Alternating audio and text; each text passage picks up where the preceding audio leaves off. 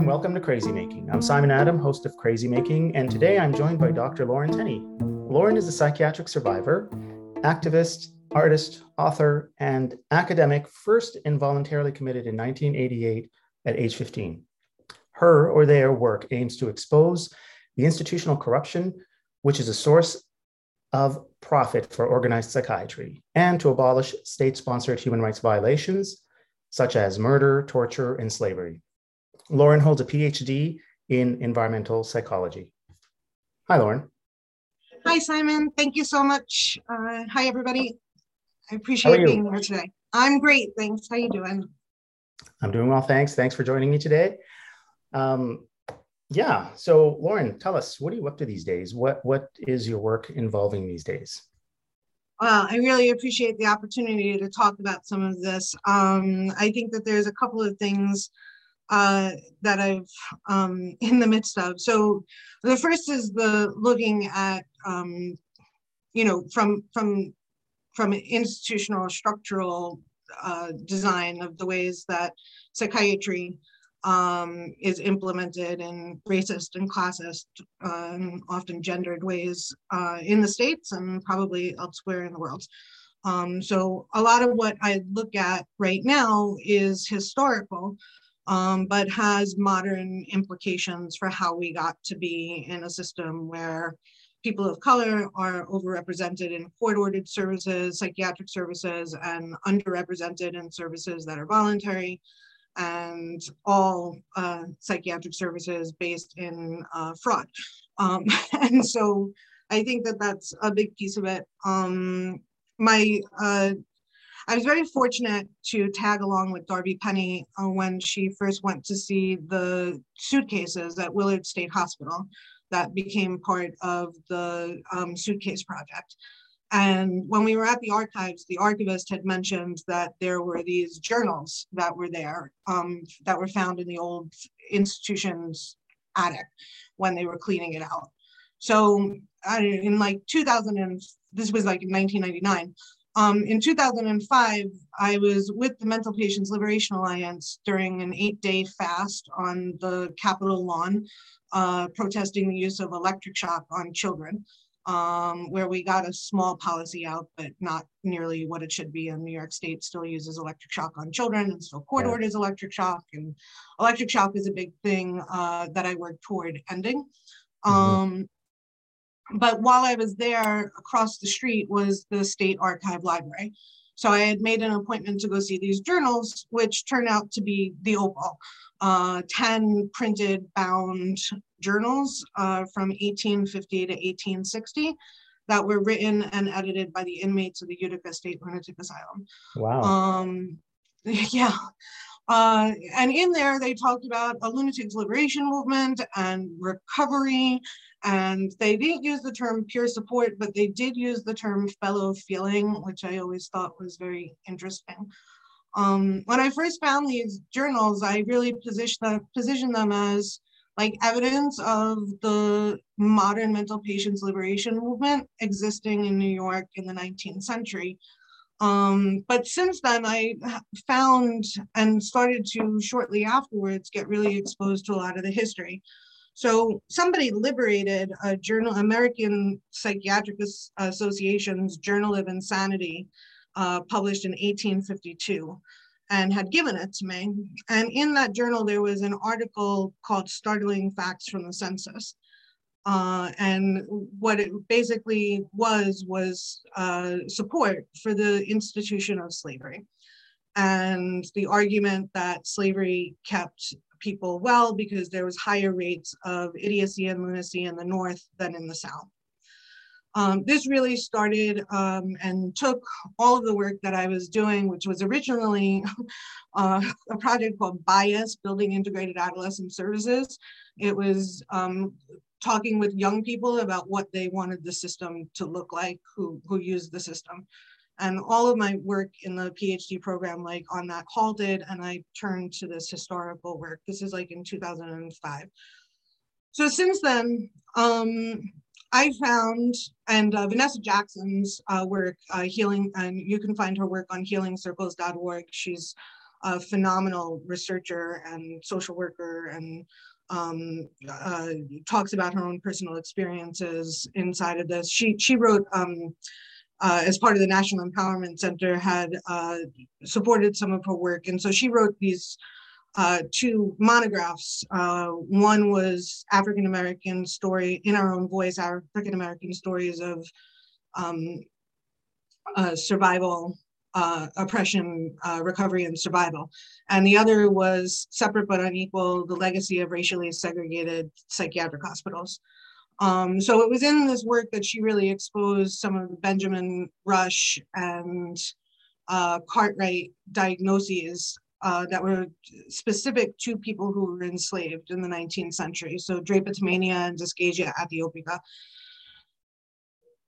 That, I had that in my mind when I read from her work, when I read the original materials from the Journal of Insanity in 1852. So that's how I kind of had even zoned in on it. Since, like, we've figured out that the diagnoses of drapetomania, a person enslaved wanting to be free or trying to run away, and dysphagia aethiopica, a person who didn't follow rules or broke tools, were both instituted in the same year that the Fugitive Slave Act was passed in the States.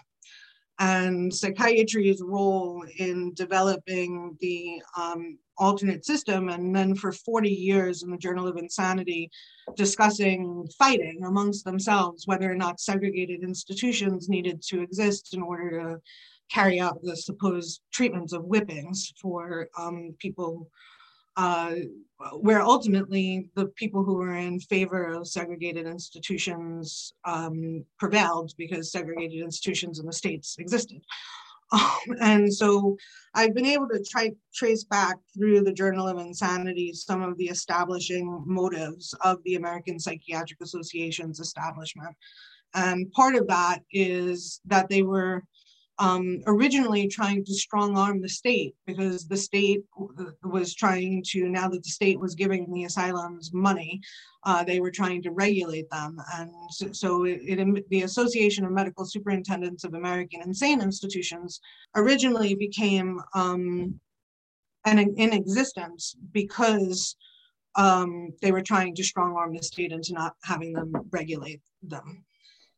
Since then, the work has really unfolded, and the documentary that I'm currently working on is called Mental American Monster, The Sprawl of American Psychiatry. And I'm in the process with Richard Hall of working on a couple of different avenues for this documentary, including some really out-of-the-box stuff that I'm hoping will take off in the near future. But it starts with seven stories, all stemming from the Utica State Lunatic Asylum, that really tell the story of psychiatry's involvement with the system of slavery, with ultimately the development, I believe, of the 13th Amendment, which legalized slavery as a form of punishment. Forensic psychiatry, prison psychiatry, obviously was part of where that was operating, but also I believe that the asylums operated in silent tandem with the prisons. And so that's a big part of what it is that we're looking at in terms of the system of psychiatry's involvement with promoting and protecting the system of slavery in the United States and profiting from it. And then moving into the 1880s, moving into the development of the system of eugenics, and their involvement, particularly of George Bloomer, who then eventually winds up going and being the commissioner of the Butler Retreat on Rhode Island, which was funded through Dorothea Dix, who's often hailed as like a great, supporter of, the quote unquote insane. She was a Southern sympathizer, and she convinced Cyrus Butler to fund the other major portion of Butler Retreat, which was originally funded by John Brown of Rhode Island, who was part of the main slave trade family of Rhode Island. And so as, in earlier work, I thought that it emerged from the south to the north, but really it was once Rhode Island made slavery again illegal in Rhode Island, that the asylums started to open up, complete with farms and shops, where moral treatment was the means of where labor was treatment. And it wasn't really until after the Civil War that the Southern and states started to adopt asylum models. So it was really as the collapse of slavery in the North happened, the establishment of asylums with moral treatment emerged and then moved south after that. So that's Mental American Monster, The Sprawl of American Psychiatry. And it really goes into those stories. So that's one project. Very, very interesting work, Lauren. So if I can just maybe sum up just for my own knowledge too, you're doing the sort of historical delving into these documents and bringing those and the implication of those to the current mental health system to try to understand why and how racism, genderism, classism, and all of that is sort of infused along with eugenics within psychiatric practice today. Yes, but also like that, from the beginnings of the system, there was like a line like back, but also looking at issues of like practices within psychiatry. So from the 1850s, because Phoebe Davis, who was locked up at the Utica Asylum, she wrote this book, 2 years and 3 months at the Utica State Lunatic Asylum in 1855, and then in 1860, it's a sequel. But she talked about all of this, how she was subjected to restraint and solitary confinement in the Utica crib, the adult-sized crib with the top slat that people were kept in. And so in the New York State Legislature, the asylum managers gave testimony about justifying their use of restraint and solitary confinement in the 1850s. And so it also like shows the long pattern of the practices of psychiatry as human rights violations, and them constantly having to defend their practices of torture to the state, and the state consistently, instead of like shutting them down, giving them more money and letting them expand. And looking at some of those, and from the beginnings, like they said like that it was that people should not be deceived upon coming to the institution, that they should know that they were being there forced. So like from the beginnings of the system, it was a system of force. It wasn't a system of voluntary interaction. And so I think also highlighting some of the more fraudulent practices and rights abuses and torture that the system perpetrates against people is also part of Mental American Monster's goals in those ways. And like at the same time, like it also is like part of my goal is to be able to put together these videos and then interview historians about the mid-19th century and what they know, and then ask them to watch the video and then ask them whether or not their perception about American history changes at all. Because I believe that when you look at psychiatry's role and you do it without accepting psychiatry's authority, that it fundamentally changes the story of America. I think we're still trying to get people to understand that the 13th Amendment legalized slavery as a form of punishment here. So there's a real disconnect, I think, and I think that it's in part because for centuries, people have just given authority to psychiatry. And if you retell the history with challenging that authority, I think we come out with a different history. So that's also part of what I'm trying to do with the project. Yeah. I'm finding myself interested in this concept of the monster. And you're, in this documentary that you're developing, can you tell us a little bit about how is the monster framed and who is this monster in this documentary? It's a good question. It actually came out of conversations with Richard Hall. That's how we started working on this together when I was talking about it. I think he said something like it's a monster, and it kind of just emerged out of that. It is a monster. So sometimes the monster is the building, sometimes the monster is the individual psychiatrists, sometimes the monster is the organized psychiatry, the organizations of psychiatry. Sometimes the monster is the government. And then very often it's talking about the people who were positioned as monsters who needed to be locked up, right?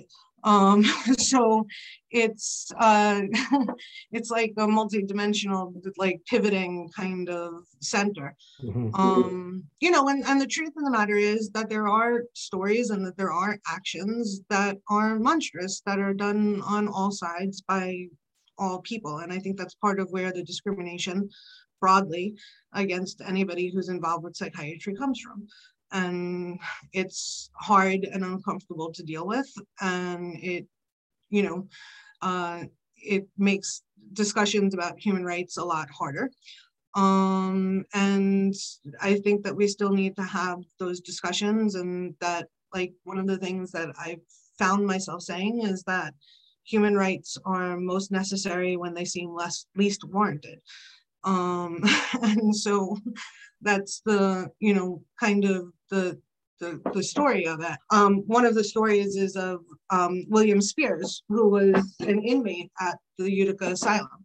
And he was there because of charges of arson. And William Spears became known as one of the main, in the Journal of Insanity, is discussed for like decades as one of the first rational maniacs. You know, and that's all in quotes, but that's their language. He actually, on Bastille Day, set fire to the Utica State Lunatic Asylum, and I haven't actually been able to show that it was a political thing. It seems that after he won his case to be released from the court-ordered stay at the asylum, that he decided to stay on and continue to work at the asylum in what seems to be some kind of peer role, although I still haven't exactly been able to prove that. But apparently his keys were taken away from him, and that made him mad, and he set the asylum on fire on Bastille Day, 1857. So it, you know, it over the next decades, it became a major story, because part of what they were arguing was that there were psychiatrists who said that he wasn't insane and he was feigning it. And there were other psychiatrists who said, no, you can have seem sane, you know, and I'm using this language all in quote air quotes, but it's their language, that you can seem sane and still have a part of you that is irrational. So that's where the rational maniac came from.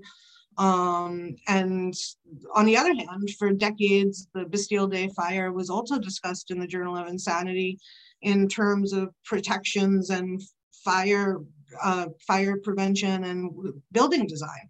So as an environmental psychologist, I found that very interesting to see how buildings were looked at, because they didn't have the water supply from the Erie Canal. They couldn't get the water up to put the fire out. So most of the building had burned down. But as best as I can tell, there is no actual political association, and it was just a coincidence that it was Bastille Day, which, if people don't know, in the States, Bastille Day is the day that the Mental Patients Liberation Alliance, I think this is our 42nd annual Bastille Day demonstration to speak out against psychiatric oppression and celebrate the human spirit. So it's a weird twist in the fabric, but yeah, I think that the monster is definitely the stemming point for the stories as the building and the organized psychiatry. Mm-hmm. I could see that it's certainly a grounding theme. I'm really, really excited to, and looking forward to seeing this documentary and potentially even using it in my work. Yeah, I love that you're trying to work with a sort of balancing how historically mental patients have been framed as the monster, right? Always this hybrid of human inhuman type thing. always at risk for violence and always to be feared and controlled and managed.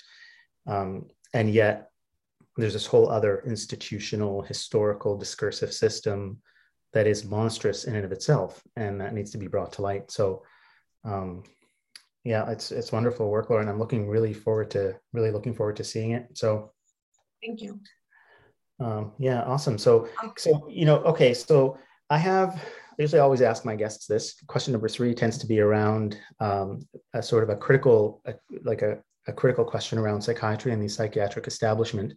And so I ask you, if you had one bone to pick with psychiatry and only pick one, what would it be?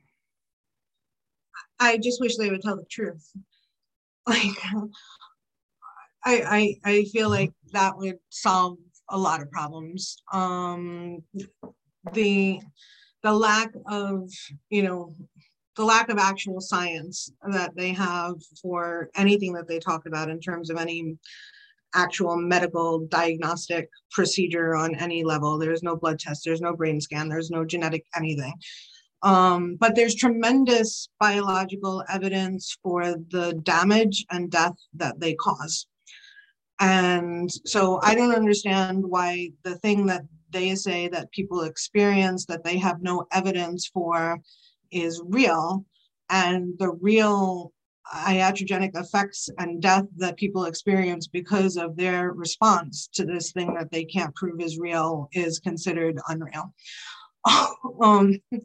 And so I think that it really is the lack of forthright honesty about what it is that they do, have done, intend to do, the lack of honesty about the system of social control that exists, and that they perpetrate with great taxpayer resources in the States anyway, and I'm sure elsewhere, and generate huge profit from. And also social standing, right? It's they within, even within medicine, if they're not like considered, at the top of the medical chain within society, they're still given a great authority. And I think that that's really the whole of the problem. And so then the real sort of proof then would be something like something material, something biological, as you said, in a blood test or a scan or something, in the same way as, for example, diabetes or cancer is diagnosed, if psychiatry were to classify itself as a branch of the medical sciences. Well, yeah, and then even then, I don't think that a court order should be allowable, and that there are like I was diagnosed with diabetes in 2016, and instead of taking the 7 drugs that they gave me, I cut out carbs from my diet and I reversed it. So like there's, my A1C, it went from 9.8 to 5.8. And so I think that there's, even within the realm of if there was biological evidence that the legitimate medical this is that whole issue around medical autonomy, like that people should be able to make whatever decisions they want about their personal medical choices. And that includes having full informed consent and choice. So even if they did at some point come up with some kind of biological anything, I still don't think that their way that they practice would be a legitimate thing. And I think that if somebody was being honest, that they would offer a variety of options for what it is that people were experiencing if they were seeking some kind of support in the first place, right? So it's hard because there's as many situations as there are people, right? So like that's at the first base, right? But if you were like very messily like chop them into 2 different sections, you have like some people who are really seeking support and looking for something, and those people should be interacted with in an honest way and being given all of the potential information and options that they can have to then make a choice of what they want to do. And then you have people who aren't seeking anything or are told that they need something. And I think that either way, those people should, like we should talk about it as social control. We shouldn't talk about it as medicine. And so I think that even if that situation was being more honest, at least then there was a more honest conversation that people were having about what was going on. Being more informative and more open. And again, so it's the sort of power you're talking about, right? It's the behavioral control, it's the social control, it's the coercion. That kind of, it sounds like it's sort of central to your critique of the psychiatric establishment. It definitely is. And I think the experience is also, I mean, there's a big difference between like somebody saying, please stop this, and somebody else saying, you have to stop this, right?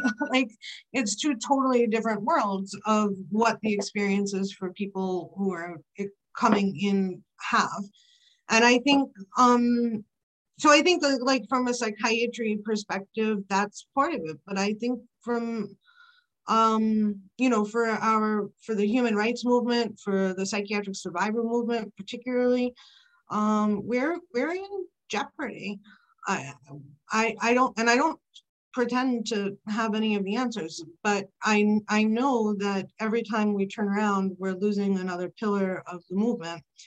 And I know in Canada, you've lost some great people also in the last, or Don most recently, but Sue and Bonnie, obviously, and others. So, and Graham, I mean, it's just a constant loss that we're experiencing of people who did do things every day. And that lack of them not being here doing what they did every day adds up very quickly. And so whether it's in the social media footprint, if it's in the publications, if it's in activism, if it's in, letters to the editor, or who's calling, which state bureaucrat to tell them what, all of that daily activity of all of those people isn't happening. And that is going to take, and is taking, a toll on our movement in a very serious kind of way. And I don't know what the solution is for it. We are organizing a conference called Aging in the Movement and in the World. Mm-hmm. Yeah. Both to try to help organize and catalog the works of people who we've lost, and importantly, the works of people who are still with us, so that they can, in their own voices, leave something for future generations of the movement. And then also, like, how do you avoid court-ordered psychiatry when you're a senior citizen? How do you, for those who have like worked for decades, how do you organize your papers and get them into an archive so that they'll be accessible? What are issues around guardianship and other kinds of things? Just those things that people who are aging and having other kinds of issues that are then getting caught up with psychiatry after spending decades fighting against it, at the last days and weeks or months of their lives are being subjected to psychiatry. And it's just like a soul crushing kind of thing that is just, it's just such a like slap in the face. And I'm not sure that there aren't some people who enjoy that, who are getting the chance after years of people fighting to do that. And I think that the reality is that there are leaders of this movement that we have that are currently alive that are struggling with and being subjected to court-ordered psychiatry or other forces. And if we can't effectively stop it for ourselves, how are we broadly supposed to stop it as a society? So I think that these are some of the real struggles that our movement is up against in the coming days, decades. I mean, like if we make it decades, but that's the thing about finding the opal from the 19th century. We've always existed. As long as there have been institutions, there has been resistance. And I think that that is really like part of the key of formulation for people to remember that this is not new. We've been doing this for centuries. We've been fighting against what they do to us for as long as they've been doing it to us. And that there's got to be some way to create that thread so that people coming in now can hold that history when they're fighting, and don't feel like they're like the first ones ever doing it. I really like the as long as there has been institutions, there's been resistance. Oh, thanks. That's my dissertation. Yeah. Oh, is it really? Okay. That I was like that. my yeah, that was my it was my, from my literature review, that was like one of the main, that was one of the main things that came out of it, that it is that it is here and it is apparent and we can trace it. Mm. And that, you know, and that they've also always had these products and policies that they've used in order to control us. Yeah, and yeah, I will spread the word about your conference. It's a very important conference, and I know a lot of people working in the area, and I'm working also with a whole bunch of students who might be interested in it. So stay tuned. And yeah, you're right. We have lost, as you say, pillars. We've lost giants. We have lost elders in the movement, like Bonnie Burstow. We lost Don Weitz, Paula Kaplan. These are irreplaceable people, but the movement is strong and it's moving forward, and we continue to grow, and we can grow our own. We can continue to grow elders within the movement, and it's alive and well. So there is hope. Can I make a shameless plug for Riddleage's International Handbook of Mad Studies? Has so many people's work in this. Yasna and Peter did such a phenomenal job in getting this book to reality. So if people don't know about it, it's just out, and it's a really... Yeah, just tell it. Can you just tell us the title of the book and the sure. It's the Routledge International Handbook of Mad Studies, edited by Peter Breziford and Yasna Russo. Thank you. I'll put a link to it in the description of this podcast episode as well. Thanks. Yeah, absolutely. Sorry I didn't include it before, but I'm really excited about it. I was able to have a chapter included in it on spirituality, psychiatry, and mad studies. Wonderful.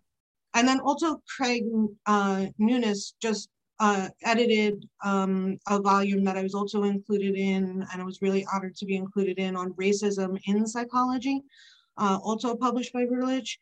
And that book also has some phenomenal chapters looking at an international perspective on the ways that psychology is racist and carries out racist programming.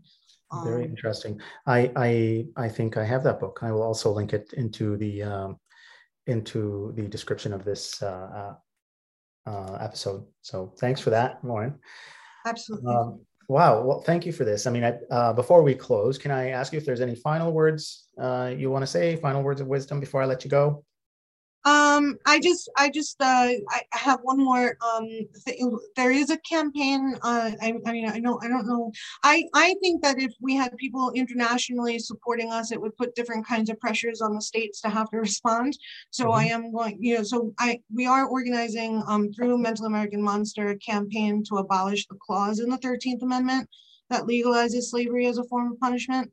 And that is available. There's Facebook pages and stuff on that and all of that. But I think that for people to connect and to know your own lines and your own values, and to find others who share your passions and beliefs.